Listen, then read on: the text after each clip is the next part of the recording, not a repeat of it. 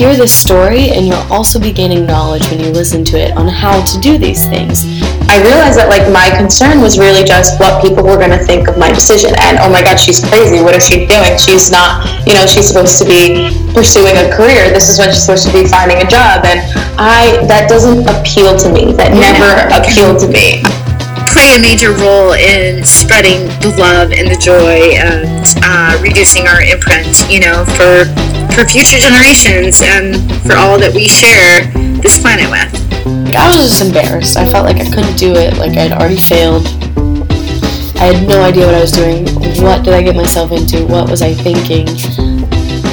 Our history of humanity really revolves around great people. And that's all we know about. And why is that? It's because the insignificant people weren't important enough that somebody would take the time to document their life. Back to the podcast. My name is Kaylin Otto, and you're listening to the Unruly Podcast. So this is the third part of the new series, When the Travel Bug Bites. So if you haven't listened to episode 1 and 2 of this, I suggest that you go back and listen to that. But if you're just joining us and are intent on listening to this podcast episode, we will be covering a lot of things, and more specifically the details of how I exactly traveled across the US with such a small budget back in the day. Before we start the podcast episode, I wanted to let you know about a couple new things that are up on my blog that might interest you. So 1, I have about 5 guides up right now to national parks that we visited, and more are coming.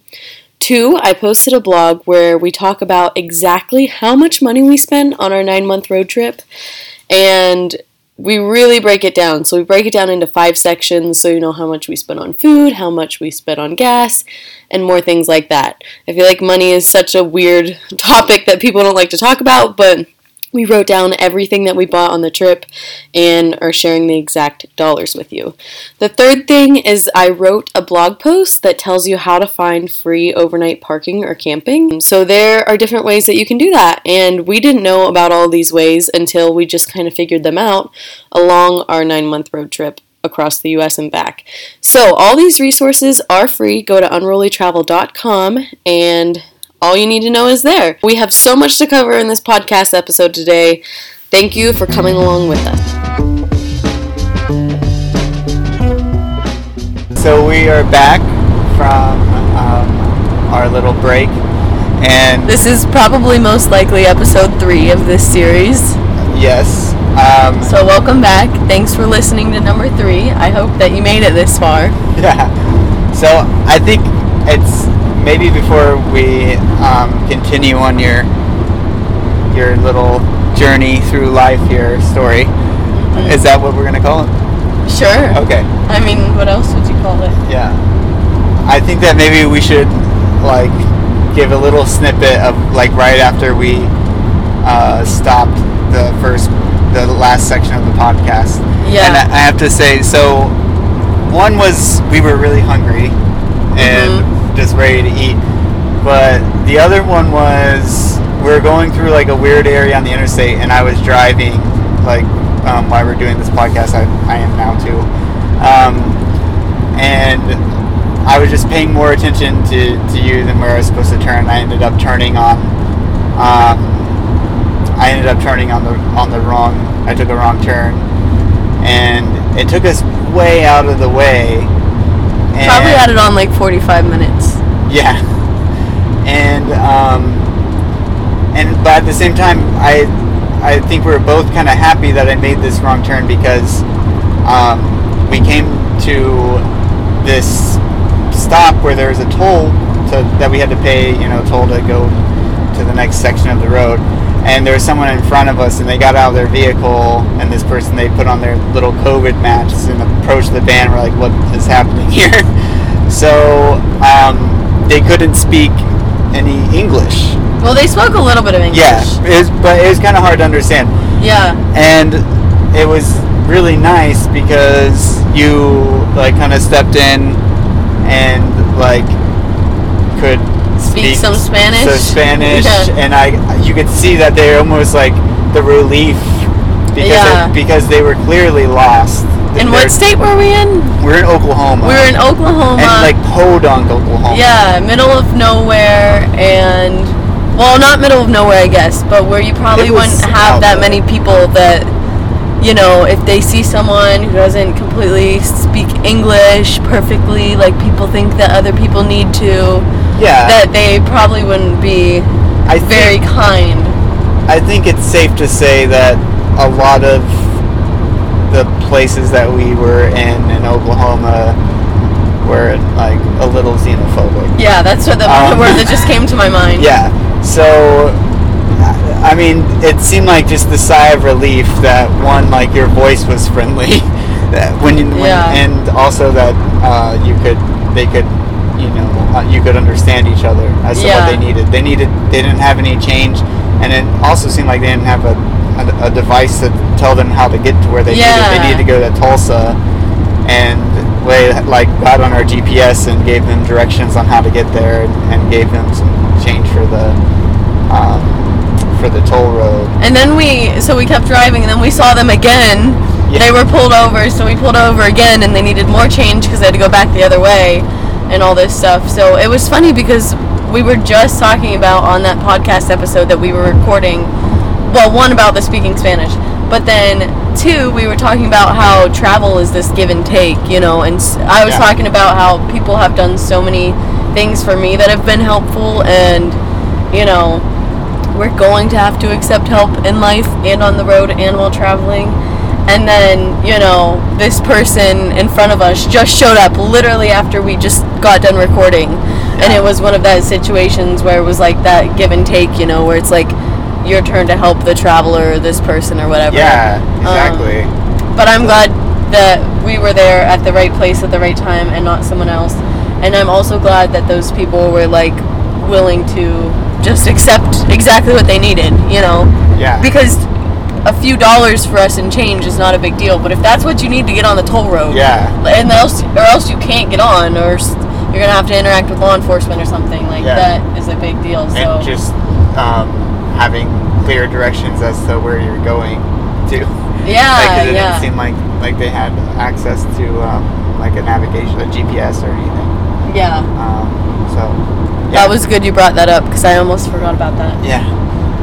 So to kind of start where we left off at, it seemed like you had just got out of this bike shop with this really rude bike shop owner, a rude dude, and you had spent the vast majority of the Visa gift card that you had. I think $165 went to the bike repair. Roughly or so went to the bike repair. So now you have what sounds like very little money left on there. Now, we did call my mom yesterday, and she thought she gave me a $300 gift certificate, and I did record a previous one where I might have said, I don't know if it's $200 or $300 because I can't remember. So we're not sure if it was $200 or $300, but regardless, somewhere around there. So we used absurdly low amount of money. A lot of it, or I used a lot of it for that bike repair. Yeah. Okay. And if you haven't listened to the last one, you should definitely go back and listen to it, even just the ending, because we talk about how the person wouldn't let me pay with my Visa gift card, and then the phone rings after my mom had kind of hung up on me, and it's my mom on the other line, and I can hear her talking to the owner of the shop. And it's funny, and my mom's amazing, so that was a really cool thing. And we called her last night, and she's like, I remember where I was, like, I was so mad. And she remembers calling. So we were there, and we were talking about how after that I got dropped off. I got dropped off at that hotel. I went to the bike shop, and my bike was fixed. So I guess we go on from there, right? Yeah. What happened next? Okay, so I don't exactly remember the next town that I was after that, but I kept on biking, and it wasn't a huge bike ride after that. I can't remember clearly, but I kept on biking, and eventually I stopped at a hostel, but it was mainly for people who were hiking the AT.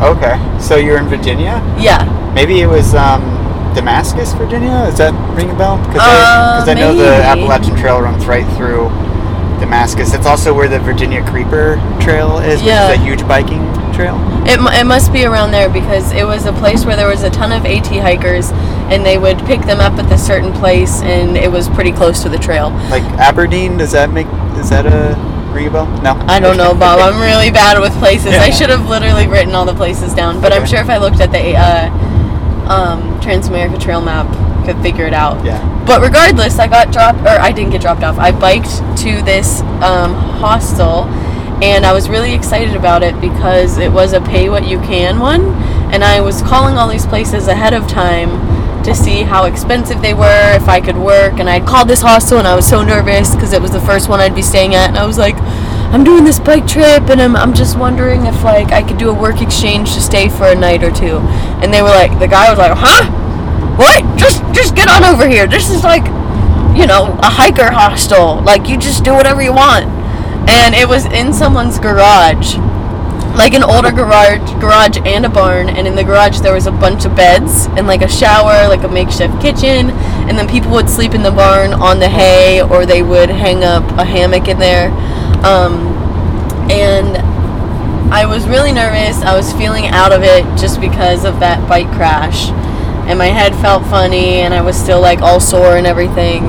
And there was actually a nurse there who was hiking the AT, who looked at me and was like, I think that you might have a concussion, so please don't bike for at least a few days, and kind of like watched over me. So I at least spent 2 or 3 days at that hostel, and they didn't make you pay. And I also have to say to like anyone that's listening to this is that, and your write-up, because I imagine you're going to have a write-up to this podcast. Yeah. I hope that you put the picture of what you look like after this. I will. After this accident, because that picture just tells everything. Your back is horrific looking. Torn up. So, sorry, continue. Yeah, that's a good reminder. I'll definitely put the pictures up. So I remember staying there, and then, you know, Kentucky, I think, was the next place. But the one other thing I remember in Virginia was that I continued biking on after that, and I remember I got to a pizza shop, and I wanted to work there for food, but I was vegan, and of course they didn't have vegan pizza, but they had a salad bar.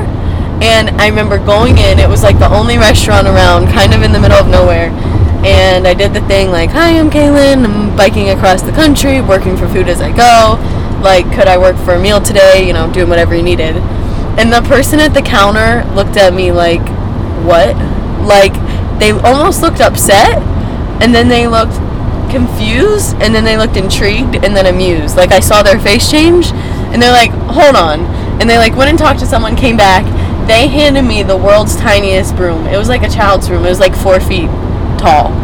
And it was really hot outside, and they had like the black asphalt parking lot, and it was like there was like trash on it and stuff, and they had me sweep the parking lot with a really tiny broom. And I remember being out there in the heat, and I was like, this is very strange. Like one of those moments where you're like, what am I doing? And I don't know how long I was out there, but eventually they came out and they're like, okay, like, thank you, we just needed that done. No one really wanted to do it. So I think like the employees, you know, kind of pushed off something they didn't want to do. They just let me do it, and then let me get a salad from the salad bar. Nice. So I sat inside, and the person that I originally talked to would like go up with the customer and then come back and sit with me and talk to me about what I was doing, like, who looked so skeptical at first. So I remember that was just really interesting how that kind of played out, with like them being like looking at me like, excuse me, to keep coming back to my table to talk to me about everything. So I remember that. And one other thing I remember about Virginia is that I had met someone in Wilmington who had hiked the AT like while I was preparing for my bike trip, and he moved from Wilmington to some place in Virginia during that. And I remember he actually picked me up at that parking lot, and I went to his mom's house and had dinner with his mom. And he also looked at my bag and was like, you have way too much stuff. And it kind of reminded me of that scene in the book and the movie Wild, where she's sitting with that older guy and they're like emptying out her bag, and he's like looking at her like, why do you have this? Yeah. we went through my bag together, and I remember him, like, pulling out stuff, like, why do you have this? Mm-hmm. And I think that was the point where I ditched all my razors, any makeup that I had, and, like, all this random stuff. So I think that was actually the beginning of me being, like, I'm going to be a hairy person from now on.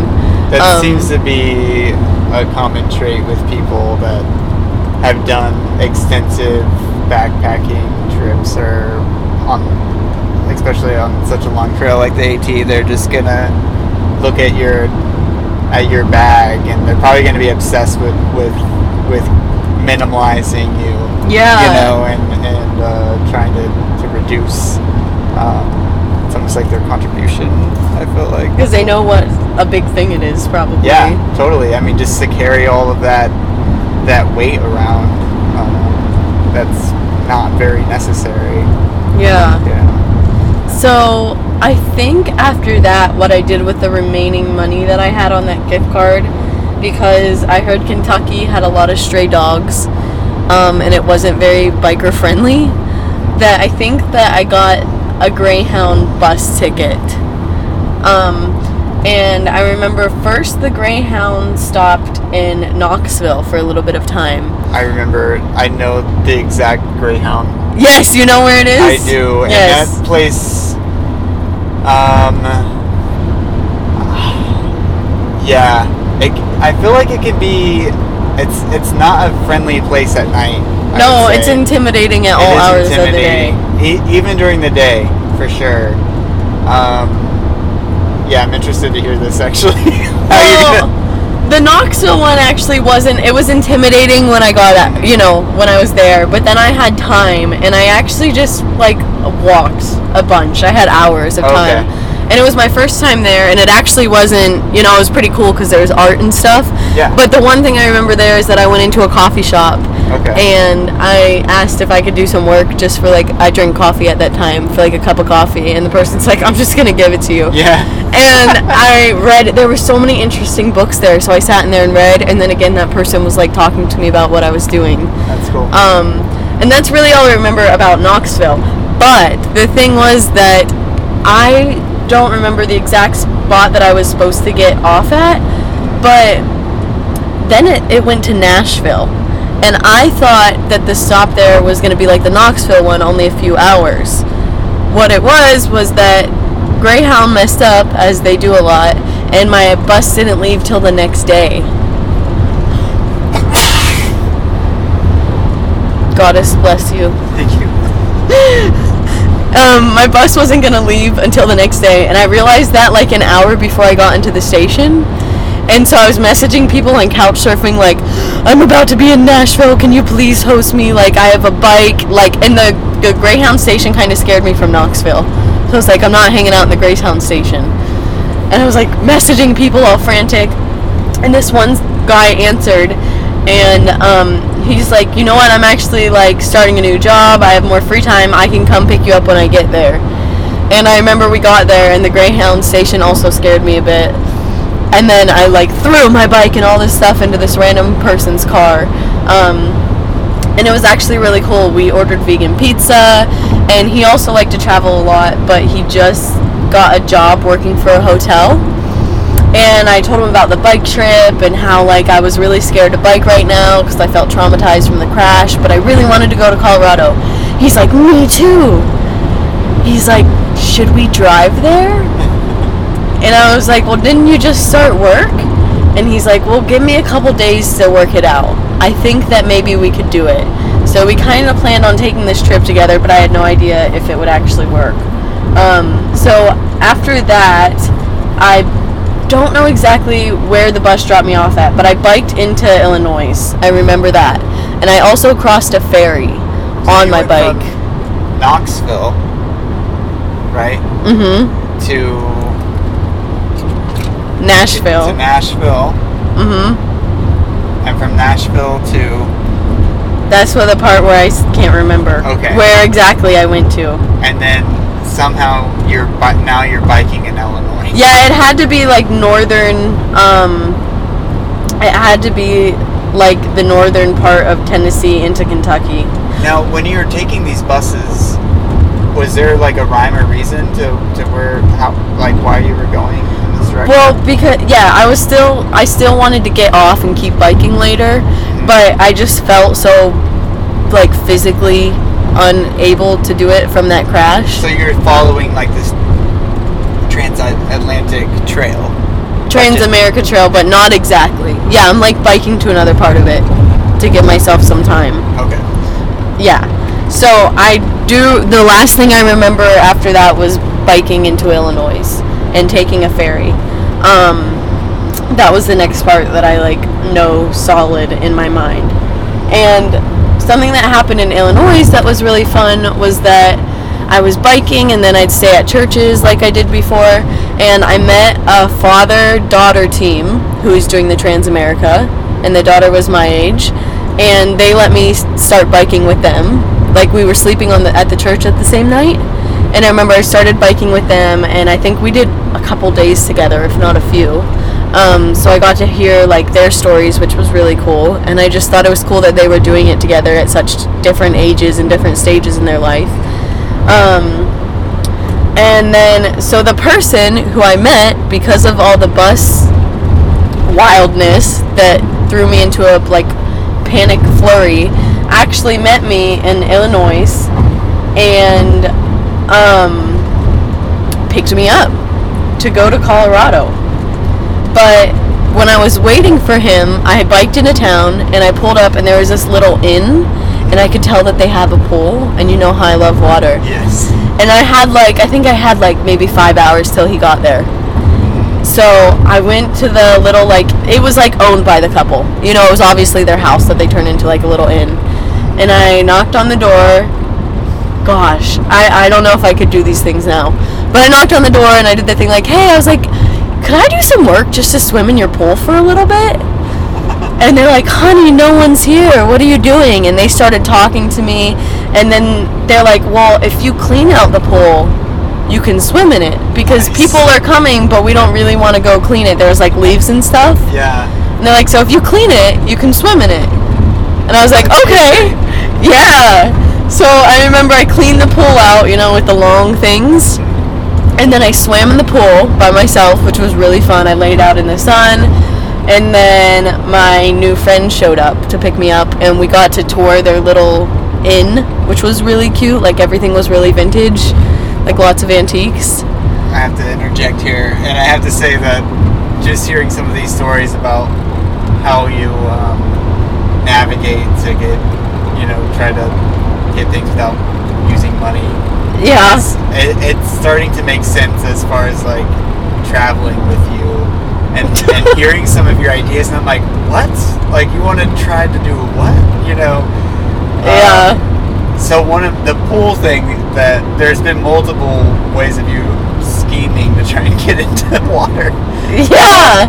But one of them was, we were in that really ritzy, uppity area around Pebble, I think it was in Pebble Beach, California, and it's just,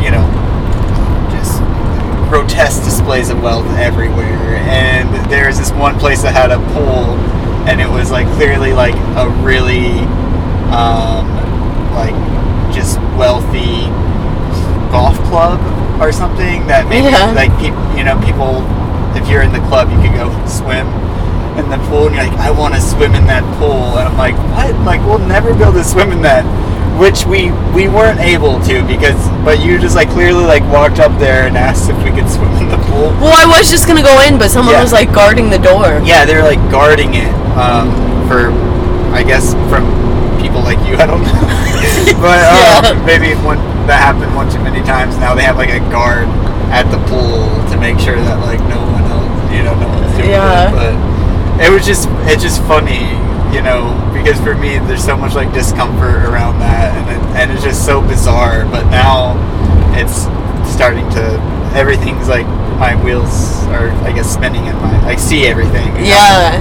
How this doesn't seem as strange to me. Strange to you, because I've been doing it for years. Me, I've done this already. Trust me, I've done this multiple times. This works sometimes. It does. It really does work sometimes. That's why sometimes I just want to get. And if you're budget traveling, it's not just the pool. It's You get to swim, you get to have fun, and it's like a shower. Yeah. You know, if you haven't showered in Yeah. days or weeks, Yeah. it's like an all-in-one package. Especially that club that we went to, because you know if you get into the pool that you're probably going to have access to the locker room, which Yes. you know is going to have showers. Yes. You know. See? You're starting to catch on, Bob. Yeah, there you go. So, you know I love a good pool. That's right. So that was like, oh, it was so blissful just getting in their pool. After being hot and biking, you know? Oh, that was nice. How long did you stay? Just out of curiosity, because I could see you. I probably, like I said, had like 4 or 5 hours till my friend came. I probably swam in there for like an hour by myself. Like having fun, you know, Nice. dolphin diving, Yeah. pretending like I'm a mermaid. You know, and no one bothered. No one said any. I was the only person there. Yeah, that's funny. So it was really fun. But that whole time, too, that couple was so funny.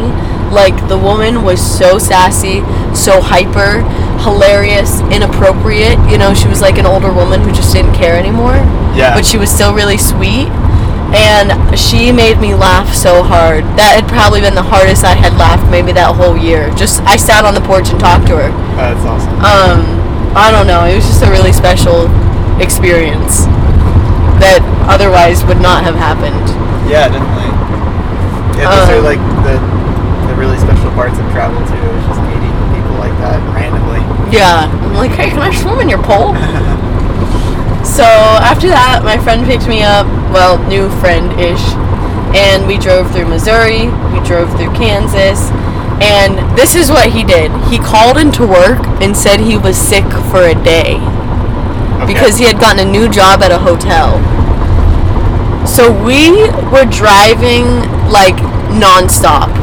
Like bathroom break, hop out of the car, get right back in. I don't even remember stopping to get food. Wow. And so we were like driving. The one thing I do remember, we spent one night together, and on that night I was so tired and exhausted from all the driving that we pulled up behind a Chipotle. I went dumpster diving in the dumpster. I found kind of old guacamole and chips out of the dumpster. I ate it, and then I put my sleeping bag in the grass by the dumpster under the streetlight and fell asleep. Nice. And that's the one night that we were there. And yeah, I remember I woke up at like 5 in the morning before he was awake, and I really needed a shower because it was really hot out.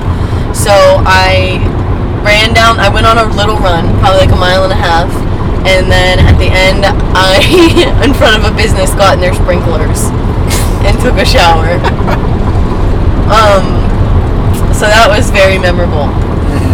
And then we got back in the car, and we ended up making it to Colorado because we wanted to go to Colorado Springs, Denver, and then Rocky Mountain National Park.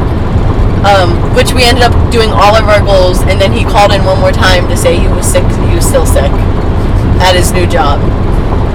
So, you know, we did all that driving. We get into Colorado, and there was a few things that I remember about Colorado. One, the beauty of Rocky Mountain National Park, which was done at the end of our day together, whatever we had. 2, we went to Colorado Springs and tried on all these funky outfits for some reason. I have pictures of that. And 3, we had edibles, which you can buy, you know, legally in Colorado. And, you know, I don't really smoke weed as like a constant user, you know? Yeah, definitely. So if anything, even like caffeine or whatever hits my system, it really hits. Super susceptible to... Yeah, like I don't do like even medicinal drugs really, and hardly any alcohol ever, and hardly any caffeine ever. So yeah, we got them, and I was like, it was like the little vegan gummy things, because those were the only ones that were vegan. And it was like at the beginning of our day there. And I was like, you know, I just want to try it. Like, it's legal here. Not that that's right or wrong. I just want to try it. So, you know how I love gummies. Like, I had the first one, and I waited. Nothing happened, because I'm like, I'm just going to take one. And I was like, these are pretty good. And I was like, well, nothing's happening anyways. Yeah, that's the dangerous thing about edibles. Yeah, and I was... Until later. Yeah, and when I was younger, I like didn't have experience really or anything, and I ate a lot of them, and I felt fine for a while until I was driving his car. Oh wow. And it was a construction zone, like where traffic was coming like the way that it shouldn't be in the lanes, because that's how it was rerouted. And there was like some big streets and all these cones, and it hit me, and it's like I was like in a spaceship, but I couldn't tell if I was going the wrong or right way. It was really bad, and it must have hit him at the same time, and we were like, oh god, we need to find, like, you know, it had been the day, we had done all this stuff, and we're like, okay, we need to find a place to sleep. And I remember, like, I don't know how this happened, but we were trying to find a hotel to stay in, and we pulled up to this place, to this hotel, and I was like, hey, go see if they have a room open.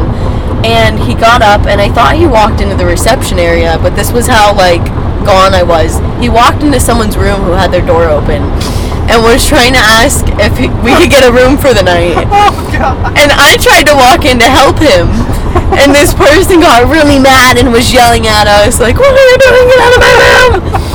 And we were just, like, so out of it, and I was scared, honestly, I was scared, because I was like, I don't want to be like this, I didn't know this would happen, I didn't know it would feel like this. And eventually, we didn't know where to go. We knew that we couldn't function properly to get a hotel. Like, I couldn't use my phone, you know, to figure it out. And we pulled over, like, on this windy road where there was a parking lot, and I, like, passed out, and I woke up, and he was laying beside the car on the cement.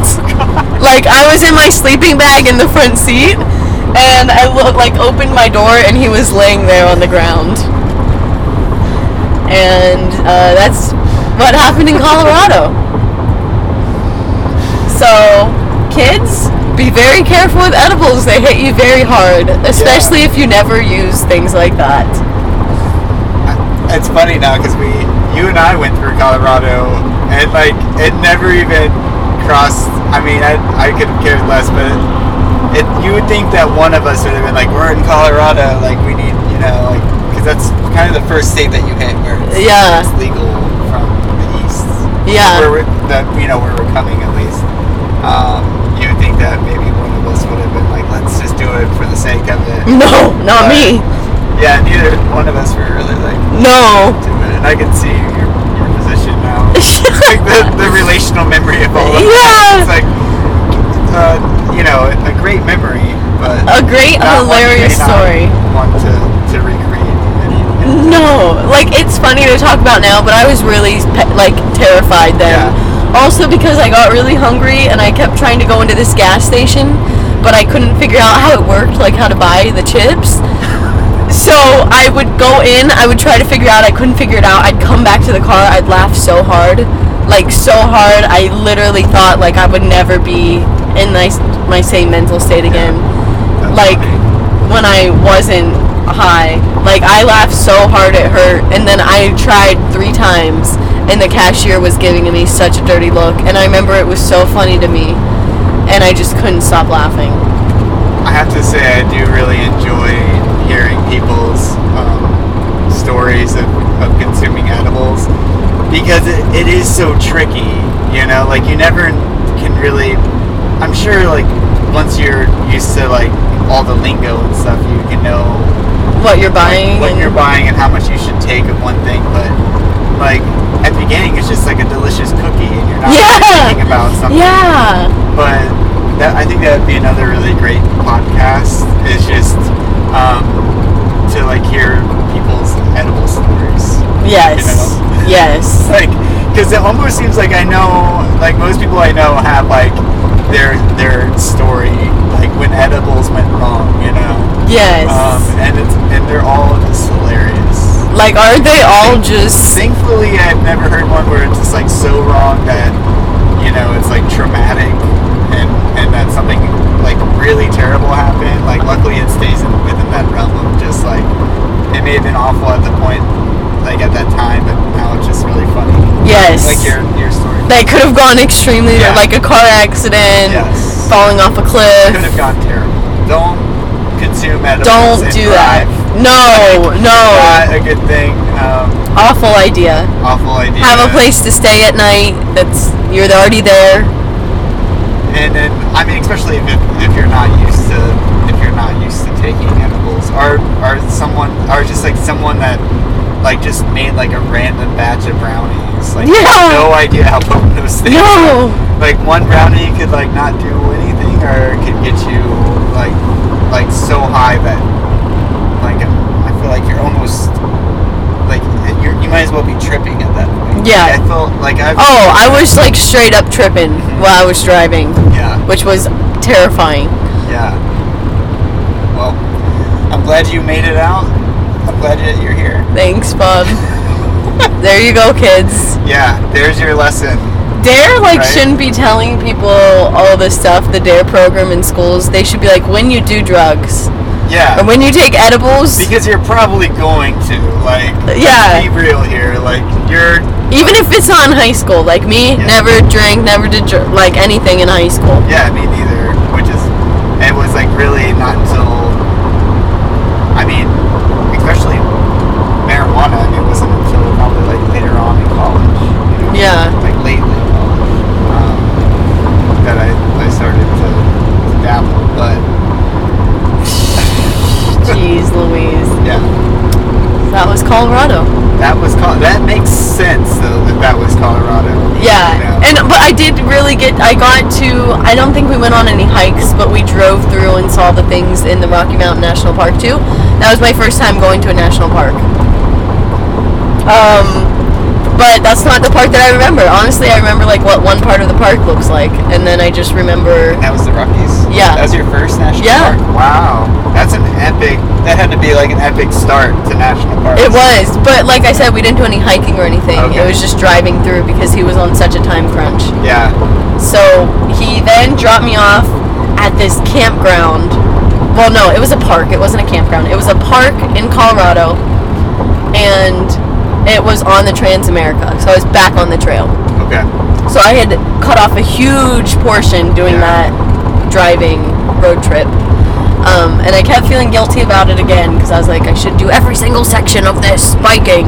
But I had so much kind of fun, you know? Like, that was a big adventure. It was terrifying, but we had like a really fun adventure that I was like, that was really special. That I'm okay with it. So what I do remember about that campsite in Colorado was that, or not campsite again, the park, was that before I went to bed that night, I went to a restaurant, asked to work, and they put me to work like in the kitchen, in the back of the kitchen, like bagging things, and then they put me to work in their dumpster, like smashing boxes, all these really weird things, and now I look back, I'm like, are you allowed to just let some random person do that? You know? I mean, I don't know. Yeah. I don't know. So that was weird, but I saw a lot of food that I would normally eat that I will never eat again because I saw it frozen, and I saw how people touched it, like onion rings, and I saw them frozen, and I was like, well, I won't eat onion rings again. So that's what I remember about that part. And when I actually went back to that park that night, there was a group of bikers, probably 8 or 9 people coming in, and they were all retired people, and they were doing a trip on the same trail as me, but they had paid this guide from Adventure Cycling to come with them. So their guide was probably in their 30s, and then everyone on the trip was like over 65, and they were all biking across the country together, which was pretty awesome. That's cool. So that evening, I remember sitting and talking to them because it was a small park, and we all had our tents out and stuff. And I shared some food with them. They shared some food with me, and they're like, "Why don't you leave with us in the morning? Like, you could bike with us for a little bit." All the retired folks. And I got up really early the next morning. My hands had never been so cold on my biking trip because I always slept in more than that, but they were ready to go. And I biked with the retired group, and let me tell you, they were kicking my butt. Like, it was a pack, 8 or 9 people, and I was not at the beginning or the middle of it. I was not the last person, but I was way closer to the end. And they'd like pull up to next to me, and I'd be like, after like going up a hill, they'd be like, "Are you all right?" They were really sweet, and then they'd like whiz on past me. So biking with them was really cool, and I specifically remember that day we did a 68-mile day. Oh, wow. And they crushed it. And we ended up at this, we went through this really small town, and we didn't know where we were going to sleep at night because the maps didn't have a thing, but we went straight to hot springs that were free. So we got in the hot springs after a 68-mile day, and then eventually our guide, like the bike tour guide, found someone on Warm Showers, which is like a couch surfing except for bikers, and they had a small house, but they had all of us stay. So some people were out on tents, I slept on the floor, and we used their shower, and we used their kitchen, and we had so much fun because they were bikers too. Is that like the first time you had used Warm Showers? Yes. Okay. Yeah, that was Cool. the first time I had used it. I honestly, it might be the only time that I used it on that trip, because I was more familiar with couch surfing, I guess. So my go-to was couch surfing. Okay. So yeah, that was the first time that I used that. But they last minute took like 10 of us all together with me Wow. into their house, which was really sweet. Yeah, that's really sweet. I mean, that seems like quite the amount of work to like host 10 people. Yeah, You know, they probably all want to shower. Yes, Yeah. exactly.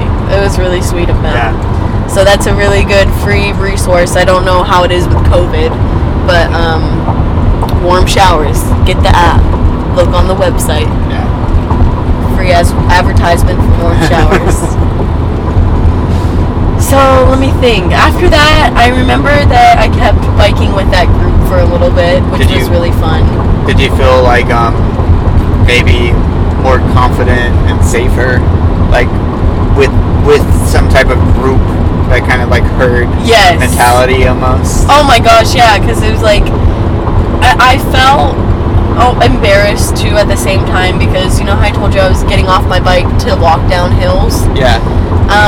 They were just flying down the hills. Yeah. And a few times I thought I was by myself, and I'd get off my bike to walk down a hill, and they'd come up beside me and they're like, "What are you doing? You have like something wrong with your tire or something?" It's like a really small hill. Yeah. And I'm like, Oh. "No, I got in a crash and I'm really afraid." And so I remember them helping me go down some hills, actually. They'll be like, sweet. "Well, we'll like hang back here with you." We'll hang back. Yeah. And yeah, so it made me feel a lot safer. I remember, oh my god, one part of it that I was biking with them, I'm so glad I was with them because I don't know if I could do it. The road that we were supposed to take on the maps that we had, we couldn't for some reason, like construction work.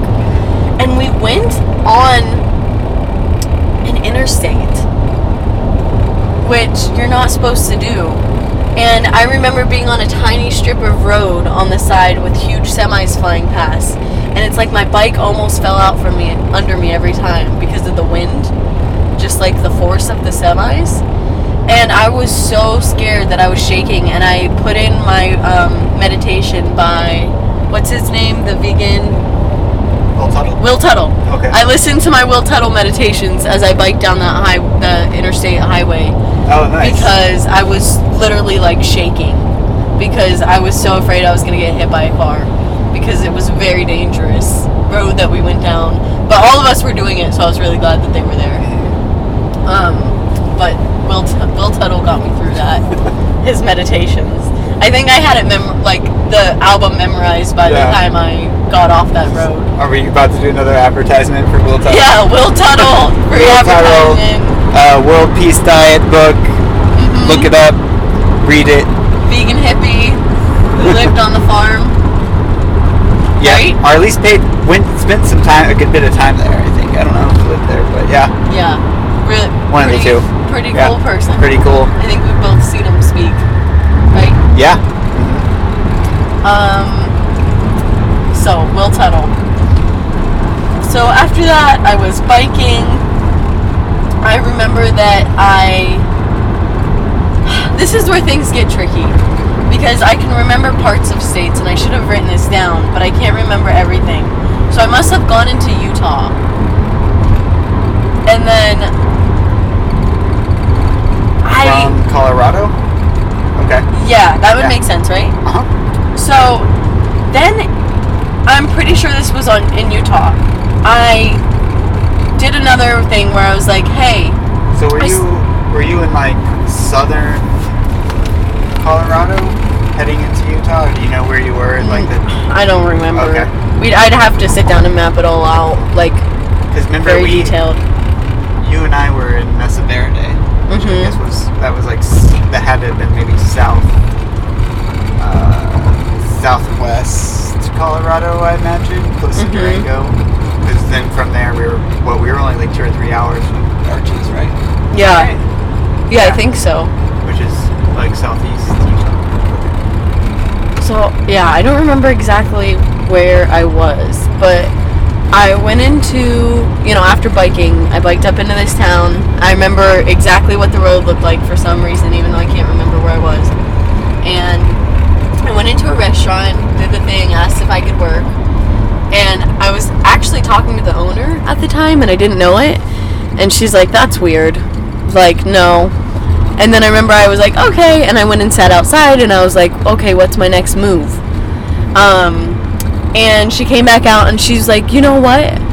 Actually, I don't have anything for you to do here, but I want to start, she asked me if I had heard of wolfing, which obviously I had already done. And she's like, I want to start wolfing on my farm property. Will you come back and clean out a room for me? She's like, also, my brother, who usually has someone to clean his house, the person who cleans his house is out of town, and he's been looking for someone to clean his house and help watch his kid. So, do you want to stay? Let me see if you can stay at my brother's house. So was this in Colorado or Utah? Utah. Okay. Yeah. And I was like, sure. So she's like, okay, well, this is my brother's number. She called her brother. She worked it out. She came back. She's like, this is my brother's number. He's going to pick you up. Where were you sleeping tonight? And there was a park that you could stay in that town. And I gave her the park address. And she's like, all right, he'll be here at this time tomorrow. And I remember that night I went dumpster diving. And I stepped into the dumpster. And it was really liquidy and stinky, and a bunch of stuff squished under my feet, and I was wearing sandals, and all the liquid got in between my toes. And I vividly remember stepping into that dumpster, and it was really gross. And that night I dumpster dove and ate a piece of bread and a tomato. Oh God. And I also ate a bag of ginger snaps that I found in the dumpster that weren't open yet. And then I went back to my tent site that was at a local park where a houseless person lived, and we split the ginger snaps. Oh, that's sweet. Yes. And then this person, we talked, and we were sitting together eating ginger snaps, and he was like, I was like, well, I'm going to set up my tent here, do you mind? Because usually he slept around there. And he's like, no, I don't care. And so I set up my tent, and I washed my clothes in a little stream that was going by, and we were talking and whatever. And eventually the sun went down, and I get really freaked out at night by myself in tents. And I was like, I thought that he was going to move away at night to sleep, Yeah. I didn't know where exactly he slept, but I was like, all right, good night. He's like, good night, just to let you know I don't sleep at night. He's like, I don't sleep during the nighttime. I just stay awake. And I was like, oh, okay. So I got in my tent, and every time I would look out, he'd just be sitting there with his eyes open. Now, was that, did you ask for any explanation, or did you try to, like, maybe have a conversation? No, I was just like, okay. I don't know. I don't know why I didn't ask, but I was like, I feel like he was just giving me that piece of information so I wasn't freaked out. Yeah, like, he's just letting you know, like, I'm not trying, like, this might look creepy. Yeah, I'm trying to be. Yeah. Okay.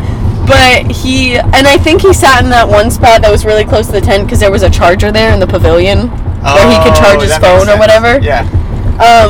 But he had already been charging it. I don't know. But every time I looked out of my tent, he was just sitting there with his eyes open. Yeah. But perhaps maybe he felt like a little responsible. Yeah. Or like maybe,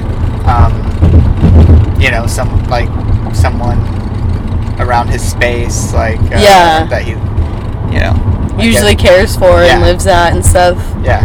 Yeah, totally.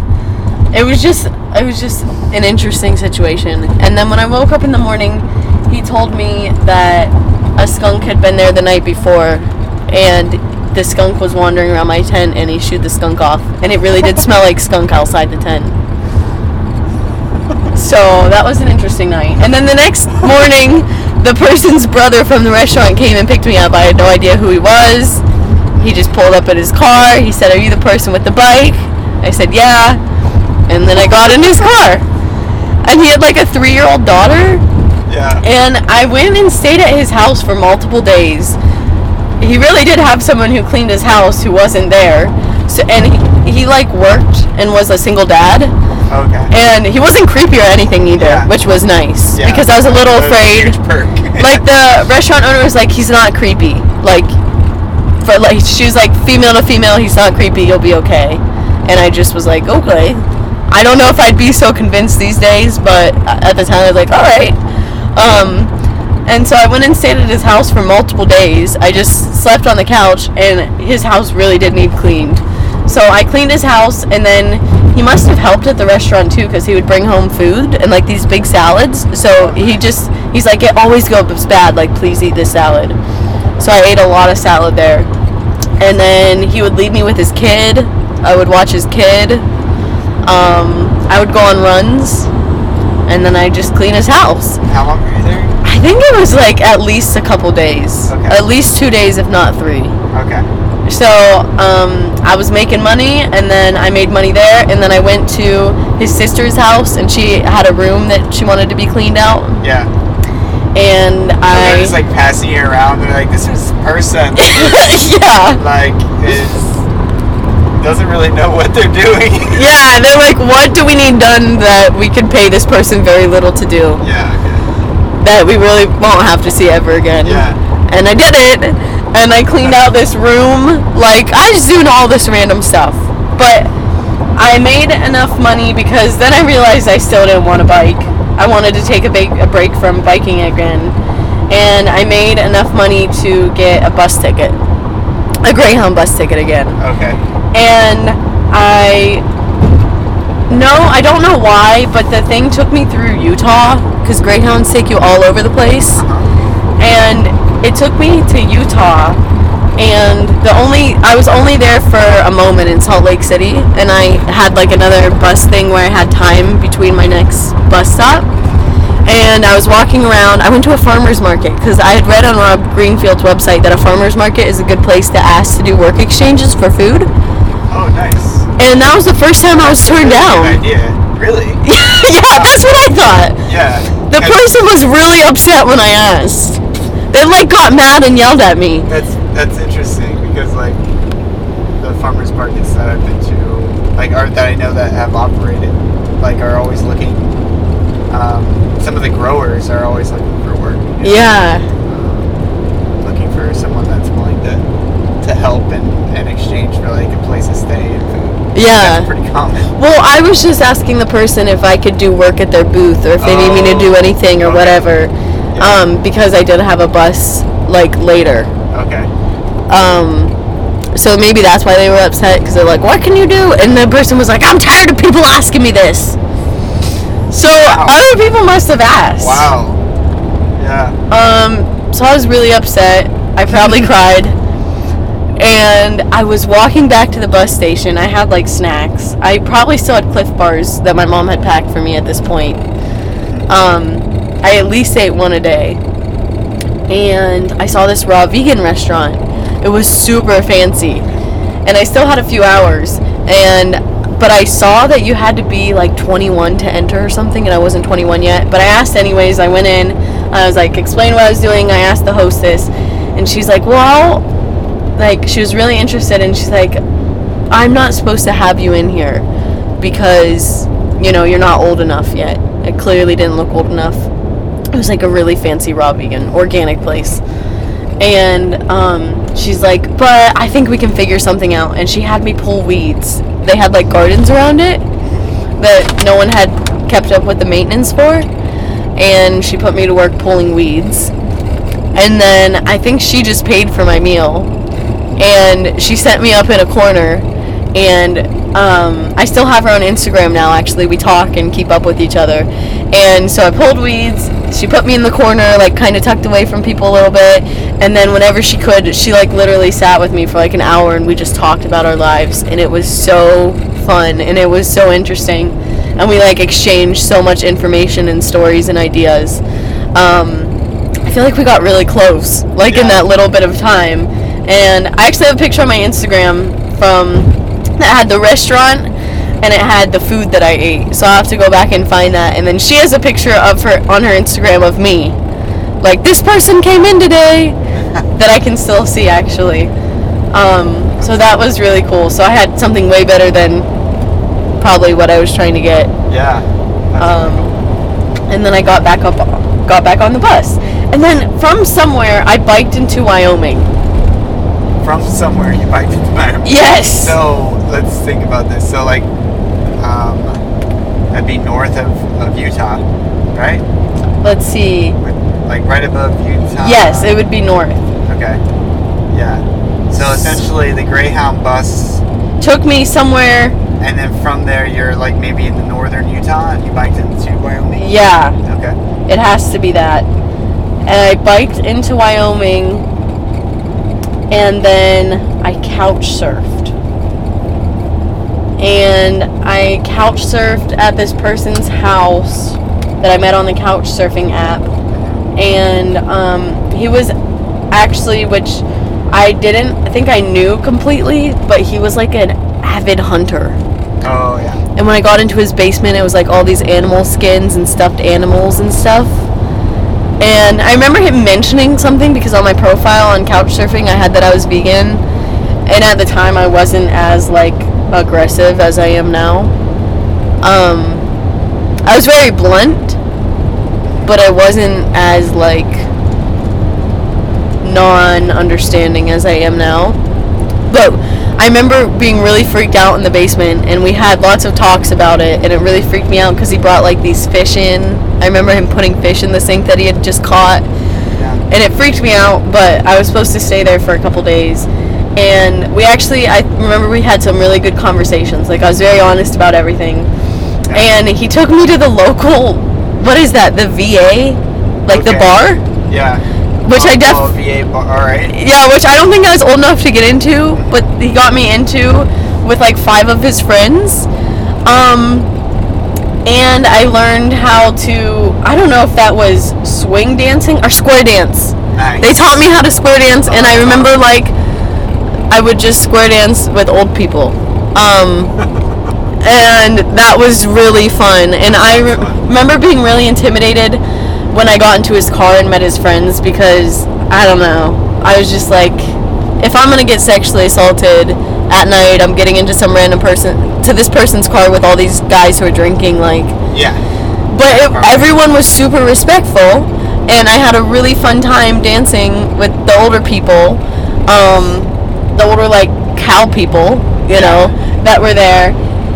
And also at his house, I met 3 women who were biking together, going the opposite direction of me. And they were just so cool. I also did an interview with one of them, which is on the podcast, with Nicole. And she was doing it at like 17 years old on her own, and she had met up with the other 2 women. So I met them at this house I was couch surfing at. And so we all became friends, and like we all had each other to lean on, you know. Yeah. And we really liked like the female bond, you know. Yeah. Of like biking different. They had biked way more than me. But they had all become really close, even though they all didn't start together, and their stories were really interesting. And then they left, and the host that I had there was so nice, and we actually realized that he was friend with a vegan internet friend that I had. They were both firefighters, and they both somehow knew each other, even though they lived in different areas. So I had some weird common connection. I couldn't even remember anyone's name now, but I had some weird common connection. He was actually really cool. He was really respectful. But, like, trigger warning, about to talk about almost sexual assault, which is not super bad, but it was still freaky, because I remember that the next day, before I was about to leave, I was getting picked up by a Rotary person, like someone in the Rotary Club, to take me to my next destination. I must have not felt like biking again, I guess. And you were able to make that connection. Yeah. Through your, like, network of student. Yeah, the exchange, the people that I knew through Rotary Exchange got, like, their friends in another city. But before that, it was like I was getting picked up really early in the morning to go catch another Greyhound, and they were just taking me to a Greyhound, and that was when the other guy who lived at the house, like, had his door open, and he was like, hey, like, I was in the kitchen getting some stuff, and I was like, well, like, what's going on, are you okay? And I remember I walked to the door, and he was, like, in his bed all creepy, and he was like, come sit down. And I was like, no, it's like 3 a.m, everyone's asleep, no one could hear me scream. But I didn't say that. I was like, no, I'm getting ready to leave. And he looked at me like, I will hurt you. And he was like, I said, come sit down. And I forget what he did next. He, like, got up and, like, no, he didn't get up. I, like, walked in because I was really afraid. I didn't know what to do. I'm like, do I just sit down? Like, there's a lot of things that happen where you're like, do I comply with this person? Or do I take the risk of not complying and then this person chases me through the house or something? I don't know. Yeah. There's a lot of things that in the moment you're like, oh gosh. So I remember I went and sat down, and he, like, put his hand on my belly, like, to touch me, and I was like, nope, and I jumped up, and I ran into the kitchen, and I grabbed all my stuff that I was getting together, and I had my bags by the door already, and I went and sat outside, like, an hour early to leave, like, in the cold dark, because I was really freaked out. I remember I walked down the road a little bit, like, by myself, and then this Rotary person picked me up and took me to the next Greyhound station. Also, I want to mention, on a random note, it's not easy to take your bike on a Greyhound because your bikes are supposed to be in boxes, but I didn't want to take my bike apart ever because I didn't think I could put it back together, so I would go find boxes and dumpsters and tape them together. And they mean that, like, your bike is supposed to be taken apart compact in a box, but I would just tape boxes around my bike, and they would get really upset at me. Yeah. So that's just a note that, like, if you know that you couldn't put your bike back together, I don't know if you can still get away with it, but I did that every single time I was on a bus. With your incident of, almost sexual on the cusp of sexual assault, like, I would probably still consider that, it's premature. Yeah, almost nearly avoided. Yeah. I think that touches on something that maybe we may have touched on, I think maybe at the beginning of this whole series that we're doing, about, like, using your discretion, like, given, like, how the dominant culture kind of treats people, different. Yeah, upon, exactly. Like, gender, sex, race, like, all these things.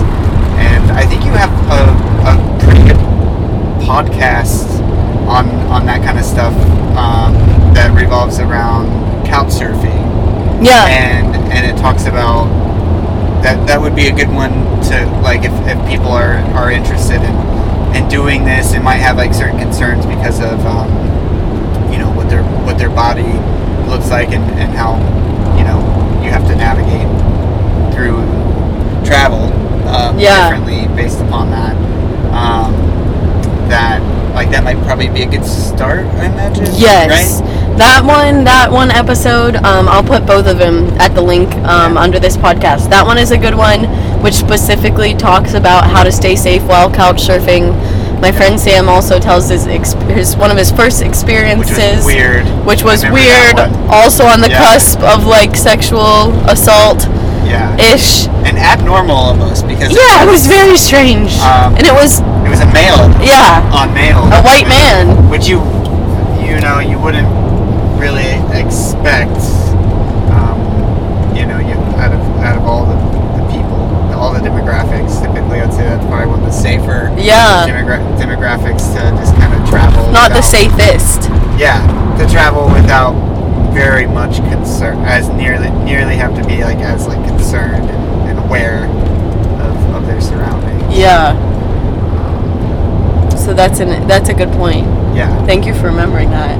Yeah. There's also another really good one that I recorded with a queer brown person in Las Vegas once that is about sexual assault and staying in hostels, which, similar things to couch surfing. So if you want to listen to both, because that, honestly, I recorded that episode so long ago, I can't remember exactly what we touched on, but the person that I met shared their story about, like, getting sexually assaulted at this hostel, and it wasn't anything super graphic. It was like, this person made me pasta and then forced me to kiss them, and eventually I got out of there and blah blah blah, and then we just talk about what experiences we have had. Yeah, totally. So there's a couple different perspectives, so I will definitely, good point, Tim, I will put those links in the text under this podcast episode. And I would say just like maybe a few things on safety that I would say are almost common sense, but should be exercised if you're going to travel, and maybe for those people that just don't have common sense, because some of us are really smart and lack common sense. Yeah, and I lack common sense a lot sometimes, so sometimes that's me. Yeah, and I would say one thing is, if you don't feel comfortable in a position, like it's good to work outside of your comfort zones, but like if there's like a reason like that you really don't feel comfortable, like, and you have the option to leave the space, like obviously do it. Like, and I think whenever we were traveling, probably our best example from this trip, it's been we've been on the road for over 60 days now. Yeah. And our best example was we were in Eureka, California, which it was the cheapest motel we had found, and it was only the second motel that we had been in on the entire trip, and I think we've only done 3 nights out of the 60 days in the motel. I think we just really wanted a shower, and maybe I don't know the whole reasoning. Maybe wanted to just veg out or something for a night. Yeah. But we got the cheapest one, and then it just turns out that it was the cheapest one because one, it's in the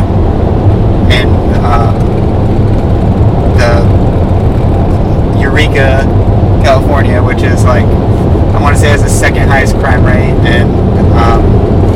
in California, and we were like, it was pretty obvious that we were just in the middle of it, and that hotel, it looked like it became very apparent that most of the people in the motel were like lived there, which is often we later found out, like, often like for reasons like there was a lot of heavy drug use and robbery and assault in that area. Yes. And because if you live in a hotel, that's fine, and obviously this place is like that because of things that are not directly the people's fault, like government institutions and all of these bigger systems. So we're not saying that that's like the people's fault or it's bad if you live in one. It was just when we researched it, it was like, oh, last week at this hotel, blah blah blah had happened. Exactly. Like even just researching the motel, it became very apparent that it was a place for just all of the like drug lifestyle and all these different things. Yeah, and on top of that, when we went in, it is COVID. It was not very clean. It smelled very heavily like cigarette smoke, and I know that we both just wanted like a safe, clean place to relax at for just one night. So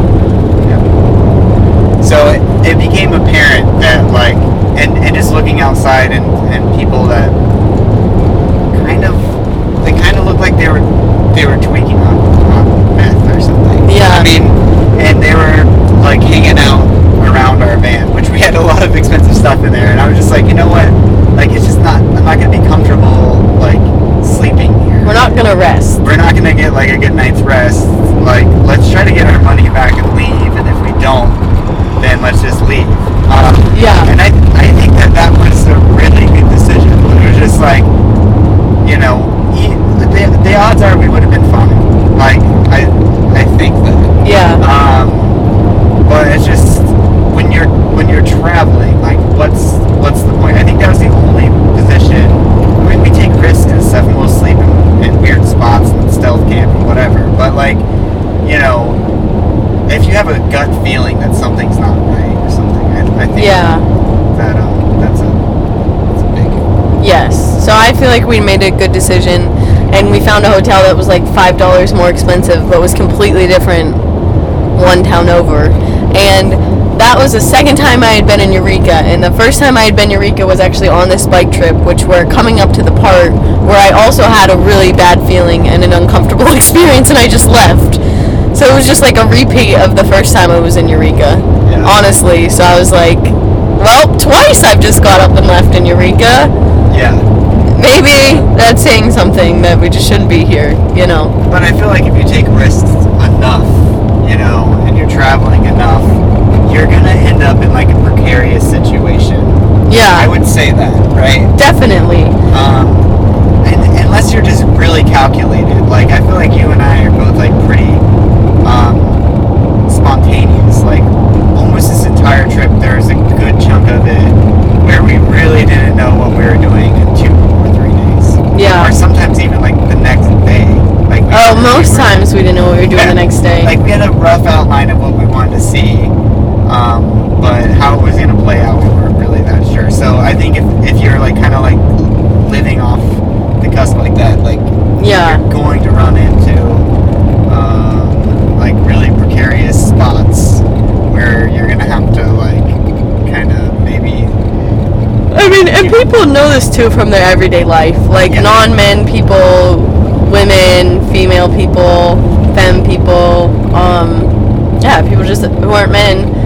You know, there's like all of these things in your possibly everyday life, or I would bet everything I have that you, at least if you're listening to this podcast and you're over like 12 years old, you just know, how to operate in the world and what risks are at all times. So, I mean, it's not much different from that. I think a lot of people think that traveling is like way scarier in that regard, but it doesn't. No, you're still gonna have. I mean, I've had those situations in everyday life. I've honestly had very little of those situations happen while traveling. So, listen to the other podcast episodes, do your calculations, and then you can decide from there what you feel comfortable with. But I think what Tim said was a really good point. Like, if you do not feel safe and you follow that intuition, just get up and leave. Even if you lose money, even if it's awkward or uncomfortable, just do it, because you're going to be so glad that you did later. Or you're going to be really upset that you didn't later. Yeah. Cool. Okay. All right. Went off on another tangent. A little tangent there, but I think that's a good one. That was kind of like a big topic, Yeah. Just talking about. I feel like that's a big security and safety is like a huge concern for travel. So yeah. It's interesting, kind of like hearing your story play out. We get to like almost like unravel the like all of these things. Topics. Yeah. I mean, this is where I first really learned about a lot of these topics. Yeah. So I like being able to talk about them. Like hearing the stories and then like placing it, kind of what you learned from the experience. I mean, these are all things I like to talk about on my blog, and I'm sure you can see now from these stories why. Because because there's just things that you learn along the way that other people really need to know. So. Yeah, definitely. All right, so you got into the car with the rotary person. Got into the car with the rotary person. Don't be mad at me. But I took a bus from somewhere in Wyoming to somewhere, I'm pretty sure that it was into Bozeman, Montana. I looked at the map, and where in Wyoming, couldn't tell you. Now you're in Montana. Yeah, now I'm in Montana. Dropped off. I'm pretty sure it was in Bozeman at this random place. Now, are you just like, you're just kind of winging it at this point? Yeah, I'm winging it. I've gone off the trail. I've biked randomly, taken buses randomly. Yeah. I'm like still aware of where the trail is. Again, it's not an actual trail, it's just normal roads. Was someone just watching a movie while they were driving? On their iPad? It's possible. Okay. I wasn't paying attention to this person. Okay. This person in a truck just passed us. And they've been watching. That's what it looks like. But anyway, so I got, took a Greyhound bus. I'm in Montana. I don't think Montana's on the Transamerica. I could be wrong. If you want to know like all these exact cities when you're listening to it, either one, you can look back at my Instagram because I did post pictures and mark the location, or you can look at the Transamerica Trail. Or one day if I write a book, I'll have to do research and figure out where these exact places were. But my aunt at the time was like vacationing in Montana, and I really wanted to see them because then I was really close with them and I loved her kids, and she was there with her other side of the family. So she picked me up, and I was with family, so it was really comfortable and fun. And I remember that I felt really weird because I got to take a bath. I love baths and I love water, but I sat in the bath and I remember I put my head under like my hair. And when I came up, there was like twigs and dead bugs and like all this random like grass stuff like in the bathtub. Okay. I don't know what, since I can't remember exactly, like I'm pretty sure I took a bus from one place to the other. And before that, when I was in that town in Wyoming, I was biking and going on hikes and stuff. I just don't know how often I was showering. Okay. And I can't really remember. I can't really remember, but I know I wasn't showering a lot. Yeah. And which is rare for you. Showers. I love showers. You love water. But I was so busy adventuring that, I especially kind of expected you to take more showers on this trip. Seabug? Yeah. I have to say. Well, then again, like anytime we were close to water that's clean, or at least looks clean, like you're jumping in, even though it's freezing cold. Yeah. Well, it's not because I want to be clean. I just want to get in water. Yeah, definitely. So, I mean, I just remember getting in the bath and everything came out of my hair, and I was like, "That's interesting." I remember that exact moment. Yeah. But Montana was really beautiful. Things seemed really expensive where we were. But that was a place where in the first episode I mentioned that I was literally doing what I was talking about doing and explaining it to someone. And it was someone related to my aunt. And she's like, well, how many times have you been sexually assaulted? You must have. Like, you can't do this. Like, women can't do that. Females can't do that. And I was like, hello? I am existing in front of you doing it. I don't know what I said at the time. Someone related to my aunt. And who's not actually my aunt. Okay. And how did you meet them? Because it was my aunt's family, and I was staying at the house that my aunt and her family were vacationing at. Okay. After my aunt picked me up. Okay. After I got off the Greyhound bus. So that was one of those places where like, you can't do this. Women can't do this. Females can't do this. But you were doing it. Yeah, but I was literally doing it. That seems to be. It's a trend. People always want to explain why you can't do something. Yeah. Why they can't do something. Well, I went from her saying that to being dropped off in Missoula, Montana by my aunt at this place that actually I do think I found this place on Warm Showers because bikers pass through, and for people who don't know, Missoula is this really cool small town that's really artsy. It seems like pretty queer friendly, biker friendly, really outdoorsy. and there was a house on Warm Showers that was, I'm pretty sure it was Warm Showers, that was so cool because it was like an older, bigger house, and the host just let you come in. I never actually saw the host. They were away. And you just come in through the back door, you sleep where you want. They have like this room cleared out, but they have a piano in it.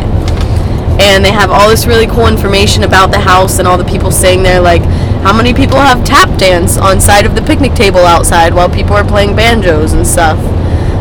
So it's just a really cool community house. And that is the town in Missoula where I met the guy who said that guys couldn't do what I was doing and got upset for that. So it's like I went from... That it was like a privilege for female body people, like anyone who wasn't a man. That way, yes. which is probably the most ridiculous of all statements. But. So I literally went from, this woman telling me why I couldn't do it to this man saying why men couldn't do it. That it was like impossible. Yeah. All within the same state. Yeah. One stop after another, but it was interesting. But Missoula was really cool. I kept seeing this kid, Jeremy, all over town because I would go on hikes and walk around and all this stuff. And I went up a hike and I was meditating on the top and I opened my eyes and I'd seen him for like the third time. So we finally started talking and he took me to like some art shows.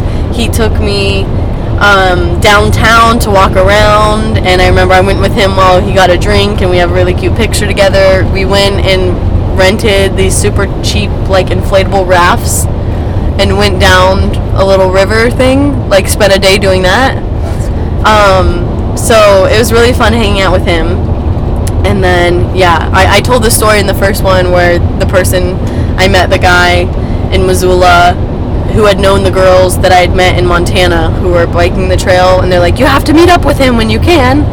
And so I had his number and I'm like, oh, we planned to meet up in Missoula. And then he was the one who's like, men can't do this, you got me to buy you this ice cream.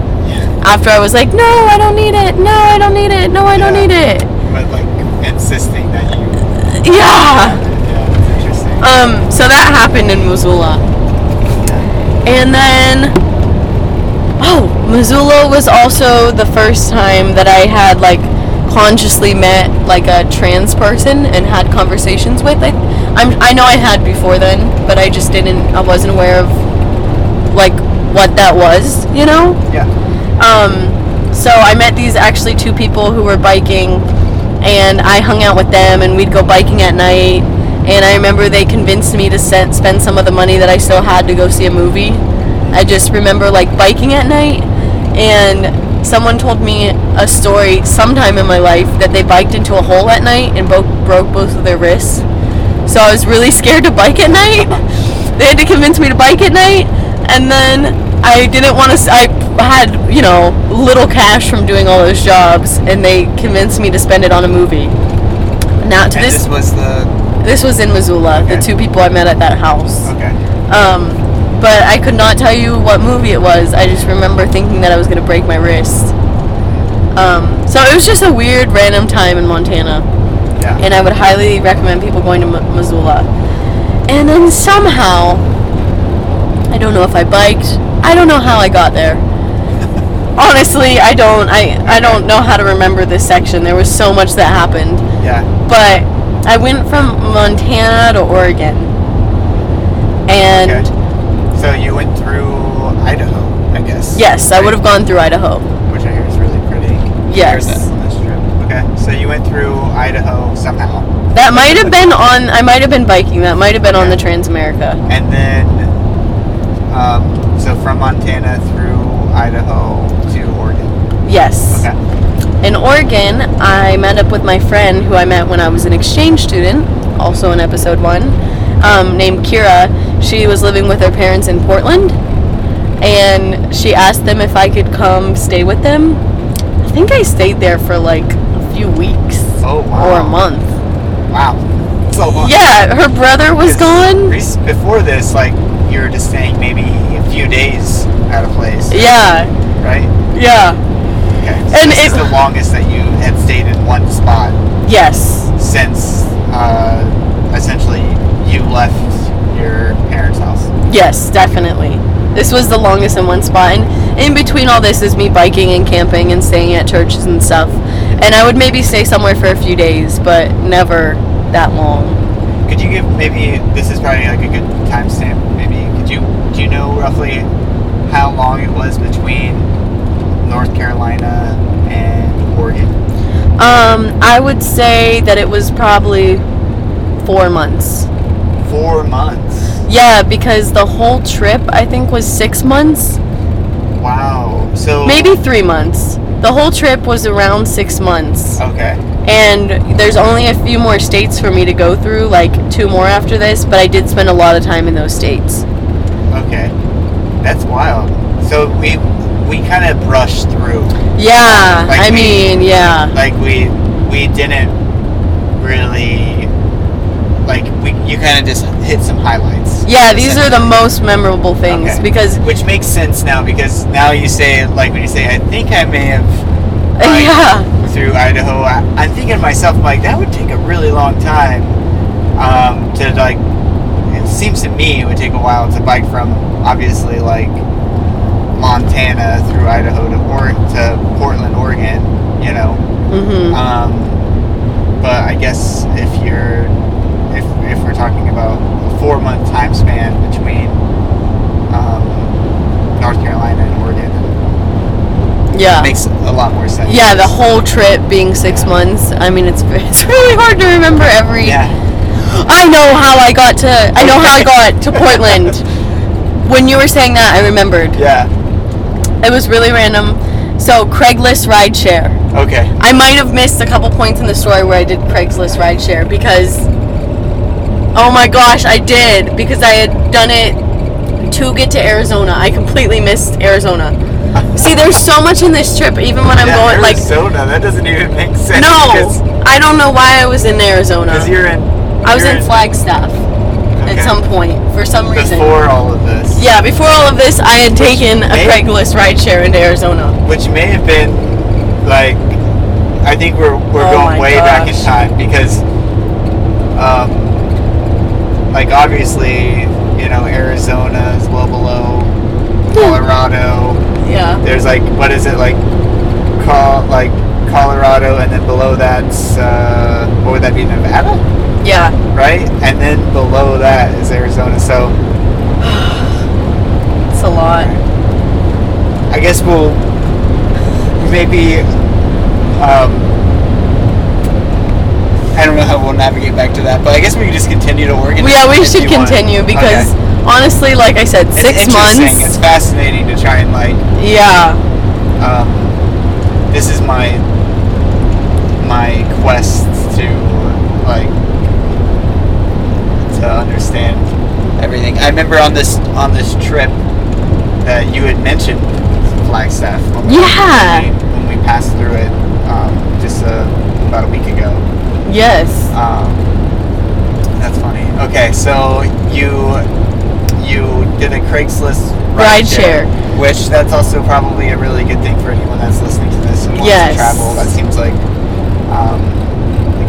a pretty good free resource to get long ways across the country. You can offer a rideshare, which we probably should. I mean, not right now, I guess, because it's COVID. But when it's not COVID, if we ever go on a van trip, we should definitely put it up on Craigslist to see if people need to hitch a ride.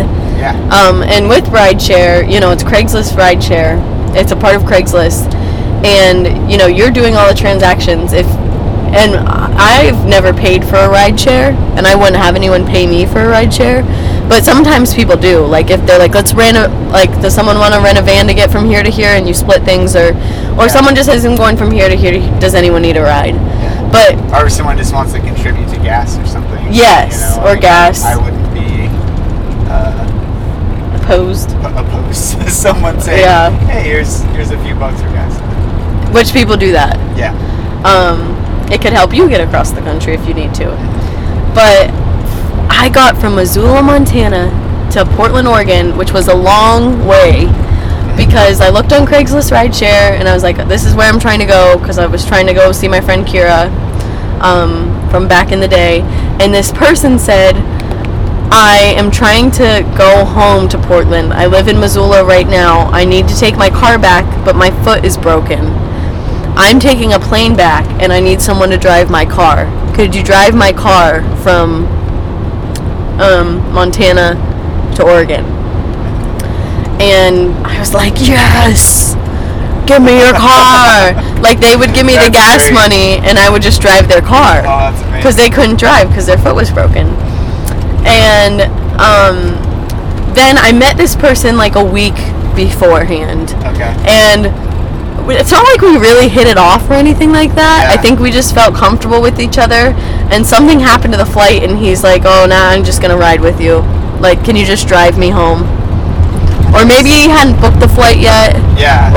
And you know, whatever, didn't post that or whatever, but he was just like, can I just like ride along? Yeah. Which in I my would own car. Be like that. Like if the person just was like really cool, and I can see myself like, you know what, I can actually kind of just like see myself riding with you and making money, and you don't seem like you're gonna be too much of a pain in the ass. Yeah, you know? Exactly. Yeah. Well, yeah, so that's what happened. It was like, I think it was like over 12 hours or something. It was a long drive. And we did it in a day, and we didn't even talk the whole time. We listened to the Guys We F podcast. Yeah. And I don't know if he actually liked it, but I was like, I'm putting this on. Wow, so you were listening to that back in the day. way back in the day. Yeah. That's funny. Because we listened to that on this trip. Yeah. One of them. So that is how and then from there, he took me to his mom's house there, and I remember I hung out with his mom for a little bit. She like gave me some fruit, and then I biked to my friend Kira's house in Portland. I don't remember how long it was, but I biked to her parents' house. I stayed there for probably like a month. While I was there, I did a lot of biking, and they lived on this really steep hill, like a paved one in this neighborhood, that was killer to get up. So I was like biking every day, biking around the city, biking like, you know, I do really long bike rides. Yeah. By myself. Kira and I did some yoga together. I went and worked at her dad's law office, like sorting paperwork. Okay. So I made money while I was there because I worked for him. I would go dumpster diving. They also let me eat their food, which was really nice. Like I had oatmeal every day. And then Kira had just gone vegan, so she was really excited, so we'd make meals together. And then I met my friend Henry there, who I've done actually a podcast episode with Henry too, when I was in Montreal. That's on this podcast. And that's when I told you that Henry really wanted to try Disruptions, because he had gone vegan too. Oh, okay. Yeah, I remember this. And we went into a supermarket, and he snuck up behind the cashier thing, and we were supposed to do like a full-out disruption, but he pulled down the microphone and said, "Meat is murder!" over the like mics thing in the grocery store, the announcement system, and then ran out of the store. And we also went to do a disruption in a restaurant in this really bougie like steakhouse thing that was really fancy. The meals looked like they were over $100. And I did my speak out, my animal rights speak out, and then Henry was like, "We gotta go," and didn't do his, and then we left. It was we had a lot of fun though. So I hung out with Henry. Yeah, good for him. I mean, he's brave. Yeah, to have the courage to, for someone that seems kind of introverted, maybe, to have the courage to speak up for people that don't have a voice. Yeah. And to be willing to take the amount of scrutiny and criticism that people often have to face whenever they're standing up for something horrific. Yeah. And atrocious. Like animal and for some agriculture. reason you're in the wrong for speaking out against it. Yeah. So good for that person. Yeah. They're Henry's listening to this, amazing. Henry. I gotta send this to Henry. Yeah. Because that just, like a highlight, even of my trip, was meeting Henry, and then getting to see him years later. I went and stayed with him for multiple days, in Montreal, Canada. So yeah, That was Henry. That was really fun. And it was really fun just to, like, do that with him. And I remember we went on a bike ride together and, just ate fun vegan food. I made aquafaba for the first time out of the water that's out of chickpeas. Nice. Yeah, where you can turn it into whipped cream. Yeah, and mayo, too. Yes. Make aquafaba mayo. It was so good. Yeah, I think one of my favorite mayo, that I've ever had is aquafaba. It's good. Yeah, the consistency's on point if you do it right. And it's cheap. Yeah, it's just like you can literally have a can of chickpeas, or even like cook your chickpeas and just use that water. And you've got whipped cream or mayo. Yep. People listening. Yeah. So that was the first time I'd done that, which was really good. So it was a really good time. Like, I had this room all to myself. I loved their dog that they had at their house. I loved doing the animal rights activism, making some money while I was there, and then I bonded with her parents a lot. I remember I don't know, my friend Kira didn't come with us, but I went out to dinner with her parents, and would hang out with them too. They were really, like, nice, lovely people. I also met this person on Tinder. Nothing funky happened, but he took me on a hike that, like, you had to reach by car that was really beautiful, like, on the coast. And Tinder is a weird place, but honestly, back in the day, I feel like it wasn't as creepy. And I just met a lot of friends on there. Multiple times through this podcast, I'd be like, I met this person on Tinder. Yeah. Do you feel like it's shifted? Demographics or the intentions have shifted strongly? Yeah, I feel like there's so many dating apps now that there weren't then. Yeah. That it's kind of a mixed bag, and I feel like Tinder's more just used for hookups these days. I don't know, I haven't been on in a long time, but last time I was on, that's what I felt like. But when I was on this trip, I didn't feel like that, and I didn't feel like when I met up with someone, the pressure was that you had to hook up or something. Yeah. I also said on my profile, like, if I needed a ride from somewhere to somewhere, I would put it on my Tinder profile. Yeah. Or if I needed a place to stay in a town, I'd be like, I'm in blah, blah, blah, or I'm in blah, blah, blah in 3 days. Can I stay at your house? Yeah. Like, on my bio, and then someone would message me. Weird times. But then I met someone on couch surfing, and that's when I finally left Portland. He was from Switzerland. And on couch surfing, there's, like, the hangout, so if you're in an area and you want to meet other couch surfers, you can. So, just real quick with the transition, because this was a long period of time. You're talking about like 3 or 4 months. What was, like, the spark or the motivation to say, like, okay, it's time for me to move on? Well, I think that up until that point on the trip, you could just tell when you needed to move on. And, like when you hiked parts of the AT, there's times you give yourself rest. There's times you meet other people and you want to hang out with them. It was all pretty fluid up until that point, until I was at this thing for a month. And I think that I didn't know what I was doing next, especially because I had gone off track from biking, and I clearly wasn't biking all the time. I had figured out all of these other modes of travel that I didn't know about. Yeah.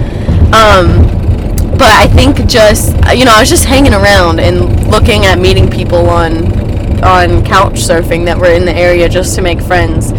And I don't think I had a plan to leave yet, but this popped up, and he was like, in the group space, he was like, I'm going to Crater Lake. I rented a car. Does anyone else want to go?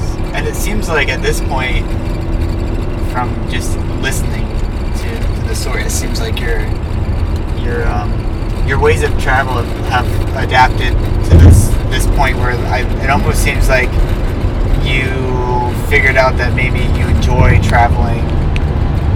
The parts of traveling that you enjoyed aren't necessarily like what the biking was offering. Yeah, because exactly. Like it seemed like you wanted to meet people, mm-hmm. to spend time with people, like all sorts of different people. Yeah. It seemed like that was a huge part for you. Mm-hmm. And then also just like to have maybe like someone to experience these things with. Yeah.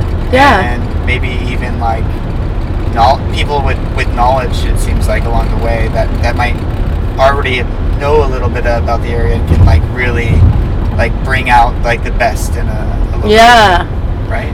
Totally. That I realized that was what I wanted, because at first I just thought that I wanted to bike this thing, and then I craved like the connection and that local connection from people who lived in that area, seeing things that I never would have saw, learning about the place, things that I never would have known, and meeting all sorts of people. Yeah. Races, genders, like all over the place, you know, like all sorts of people. So it seemed like you almost, this trip in particular, like it seems like a big takeaway is you learned what you love about travel.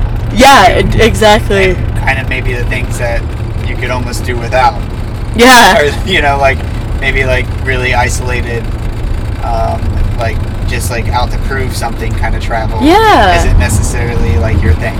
No, because I had spent, hundreds and hundreds of miles biking and camping and spending the whole day by myself, sleeping in a church by myself.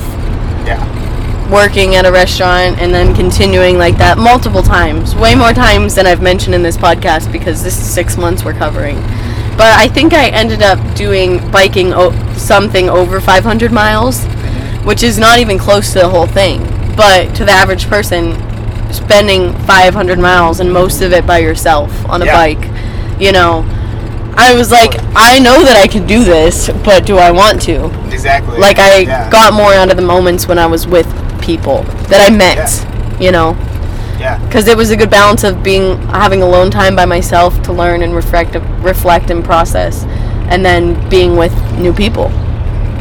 So, you're exactly right, Bob. Yeah, it's just cool to see your you adapting and almost kind of, navigating through your travels and learning what you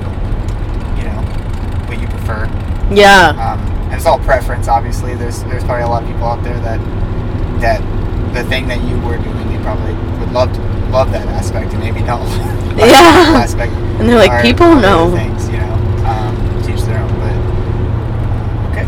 So I'll say too, I feel like when I got back from being an exchange student, I was in somewhat of a dark place, just living with depression that was getting more severe over time, and anxiety, and then I'm a very physical person, so having my foot broken put me in a weird place where you're watching the news more, I was at home more. Yeah.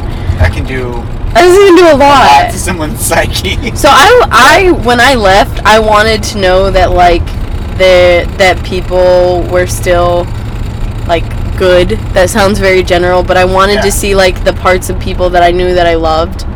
Restore faith in humanity. It sounds very cliche, but I did want to restore my faith in humanity. Yeah. I think traveling is a great way to do that too. Yeah.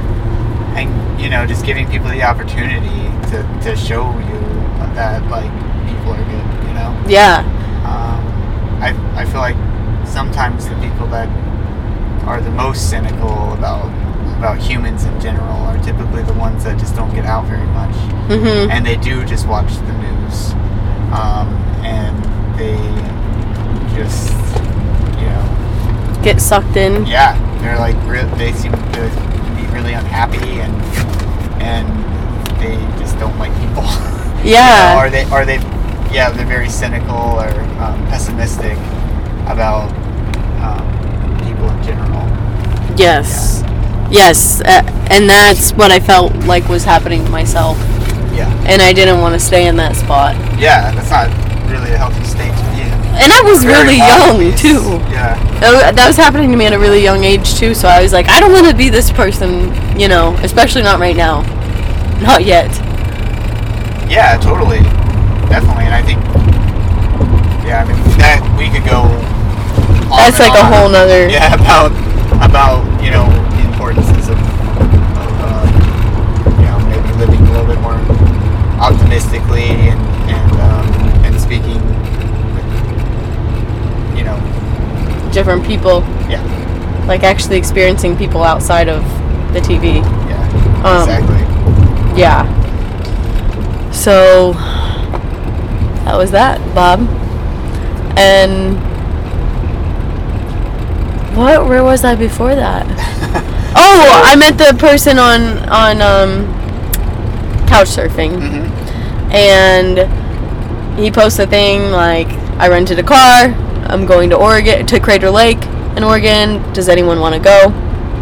We didn't, like, he was very careful, like, he didn't just say, come with me if you want to. He said, if you want to come with me, it was almost like an application.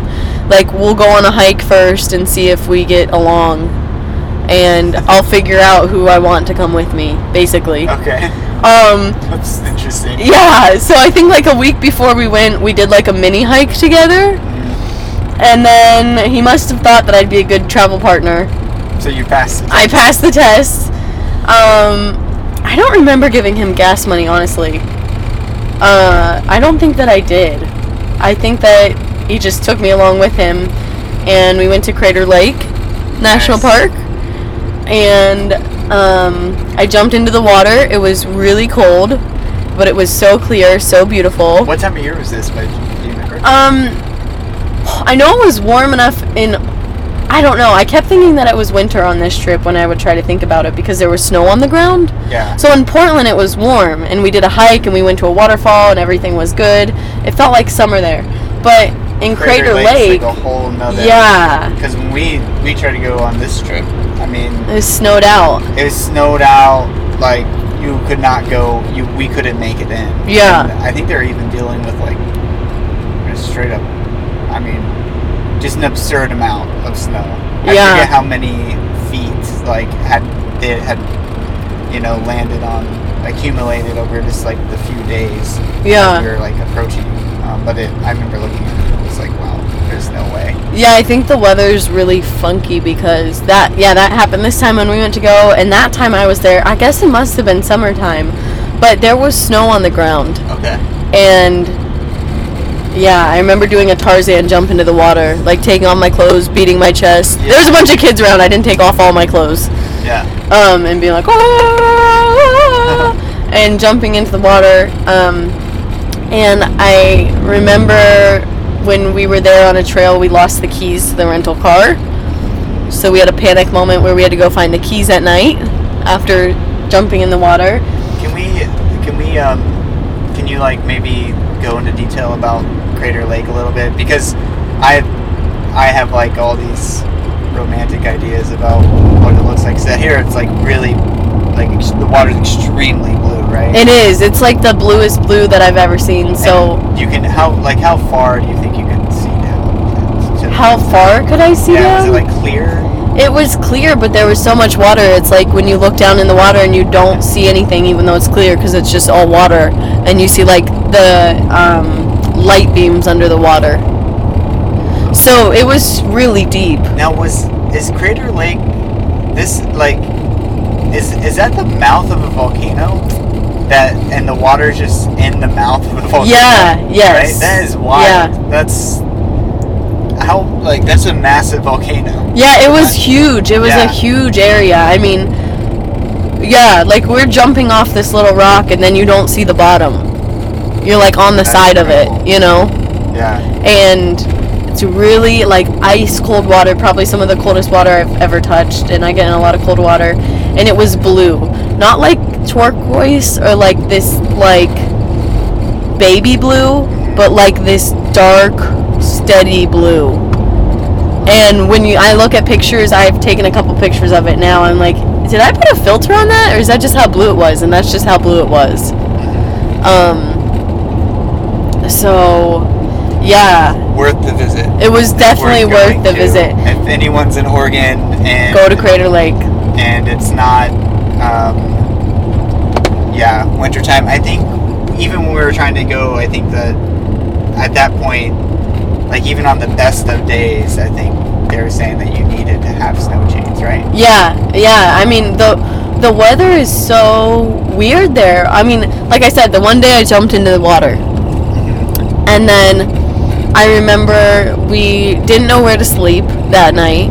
And we ended up staying by this other lake outside the park. and it was pretty cold, but I was like, oh, I wasn't ready for the snow because that day we hadn't hiked high enough to see the snow.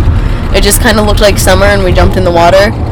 At night, it was chilly. I remember we stayed at this campground. We didn't pay to stay, and there weren't any spots left, and there were also motels around it. We pulled to the back of it, right beside a bulldozer, and we put my bike in the bulldozer and fell asleep in the car.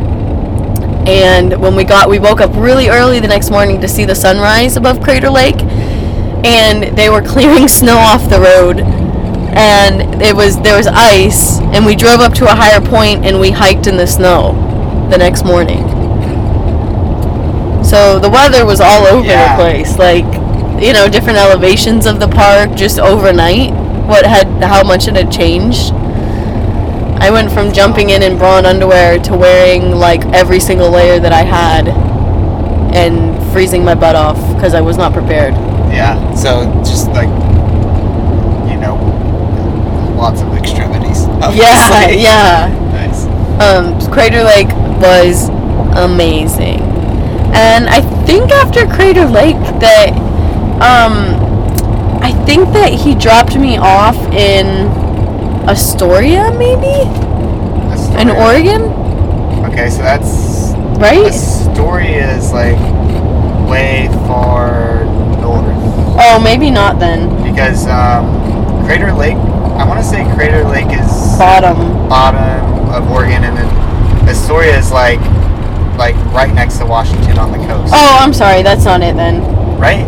Am I thinking of that correctly? No, Astoria is not right next to Washington. Oh, which one? It's closer. Which one was the one that I'm thinking of that was right next to Washington? Aberdeen? Port? No. Where is Astoria? Do you have a map? I have a map out that I'm looking at. Oh, Astoria! You're right. Astoria is right. I wasn't looking at the map lines correctly. Yeah, you're right. I thought. No, not Astoria. It's like that's where the Lewis and Clark National Park is, and then there's the bridge, and like you go over the bridge from Astoria, and all of a sudden you're right. You're in the southern coast of Washington. Yeah, you know, I was just thinking. I think I thought Astoria because if you bike down the coast, the Trans-America Trail ends at Astoria. Okay.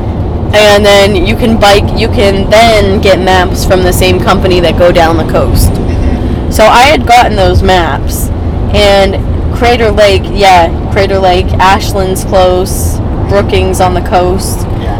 I think I got dropped off in Crescent City, which would make more sense. The top of California. City. Yeah. Yes. Okay.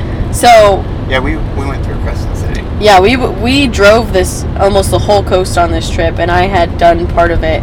But Bob, there's only 2 states left to this story. Wow. Yeah.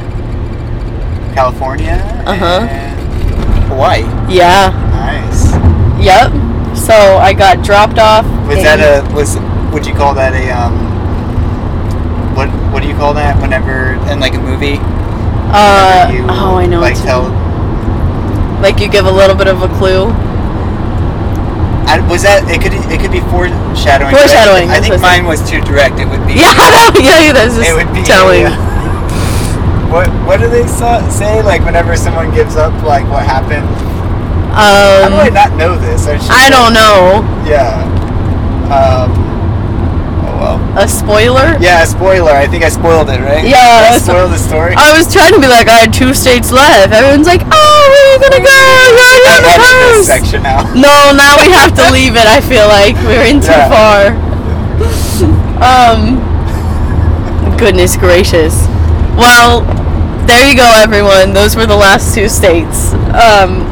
So I got dropped off in Crescent City, and then I started biking again because I had got the maps to go down the coast, and then I got into the phase again where I was like, I'm biking down every section of the coast of California. I gotta prove this to myself because I didn't bike across the country. Which, like, I will say that whenever we were in Northern California and we're right outside the Redwoods, it seems like that is the perfect place to do a small biking trip. By small, I mean like a large and Northern California. Yeah. But yeah, it's really beautiful. It's really beautiful, and it's like kind of a pain to get permission to camp out like in the redwoods and blah blah blah. In a vehicle or in a tent. Yeah, and I say it's a pain. Like maybe people who live there don't think that it's too much of pain. Like if you want to be spontaneous and stuff, like you have to like kind of think in advance in some of these places, and like you know like request it. Especially during COVID. Yeah, especially during COVID. So, but the thing is with the biking, they do the bike and hike, where like you can literally just bike into these. The rangers are saying like if you have a bike, like you can just bike into the park and just pay $5. Yeah. Throw up your tent. So, and I mean, when you're in the redwoods, like, you know, these just phenomenal, like, sacred forests. The idea of camping out in a redwood forest is just, I mean, yeah. It's something that I feel like it's if so you have a bucket list. That should be on it. That should be on it. I mean, the beauty of like, especially what was it, Prairie Creek? Yeah. Was which was technically the Redwood State Park, but it's right next to the national park. I mean, walking through there is just so unreal. I mean, it's like otherworldly. Yeah. Yeah. Sorry. I got really excited. I know, because we had been there together. We've gone there together now, so you know what these places are like. Yeah. So continue. Okay. Dropped off in Crescent City, which you and I drove through very quickly, and I was like, this looks really familiar. And now when we were talking, the memory of me getting dropped off literally on the sidewalk there with my bike, like I can clearly remember that now actually.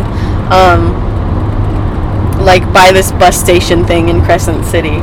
And I started biking again. So I biked down the coast.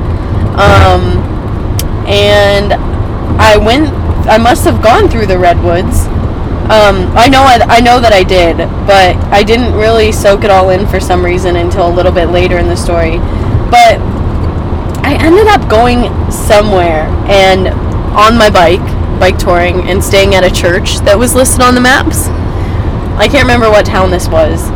And I think for some reason that it might be Oric, which is in the redwoods and stuff, but I for some reason I have a feeling that was where it was. And I stayed overnight at the church, and I am not religious. I wouldn't sit on one now, but for some reason I just got up in the morning. I think I was feeling lonely, and I sat in on the church service, which is like I would not do now. Very not religious, anti-religion of most sorts.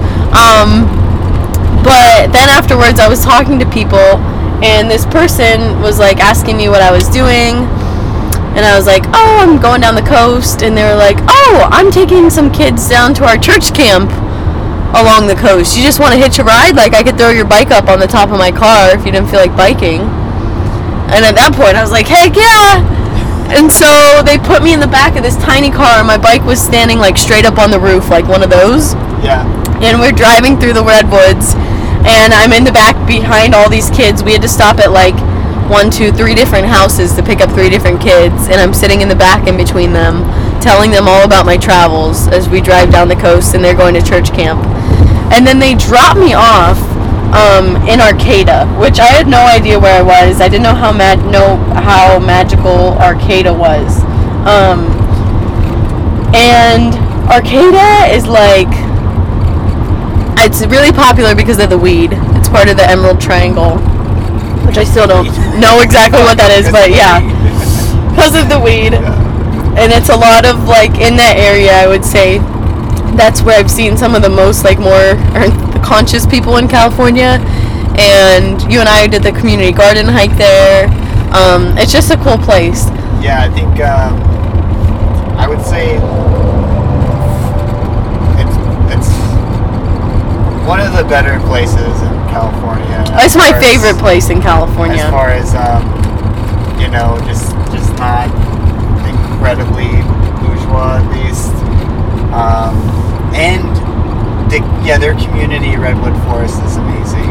I think it's the only like community ran like forest. I may not be saying that right, but in California, like, and it sounds like it was one of the first. Yeah, and it's pretty cool. I mean, like, you literally can just walk from the city of what was it? What is it called again? Arcata. Yeah, you can walk from the city of Arcata into this pretty large, like, beautiful redwood forest. Yeah. And yeah, that's pretty special. That's like a special town. Totally. Good food. Good food. Like a good co-op there. Yeah. They have a bike co-op there. I remember when I was there, I like picked up some biking shoes and dropped off mine. And it's surprisingly cheap. Like for California. Relative to the rest of California. Like, California is so incredibly expensive to exist in. But like that place, I would say, was an exception, especially for like just, you know, what you got to. Yeah. If I had to live somewhere in California, it would be there. If I was forced to. Anyone that's like living in Arcata is like, please stop. Like, stop. Like, don't listen to that. Don't come here. Like, don't move here. Cheap, you know? Yeah, don't move here, people. Yeah, you're right. I wonder if anyone will listen. If you listen to this from Arcata, please send me a message, because that'd be funny to know. So I get dropped off by this person who dropped off all the church camp kids. They're still all in the car. I'm telling them about my trip, and the person, like, we didn't, for some reason, discuss where I was going. He just pulled into the supermarket in Arcata and was like, well, this is as far as I'm going to take you. And I'm like, well, here I am. Make the world a better place by leaving things better than I found it. You know, whether it be people or the planet or, you know, all kinds of things. Isn't there a quote that says feel fear and do it anyways? Yeah. So I think for us insignificants, we have to do it ourselves.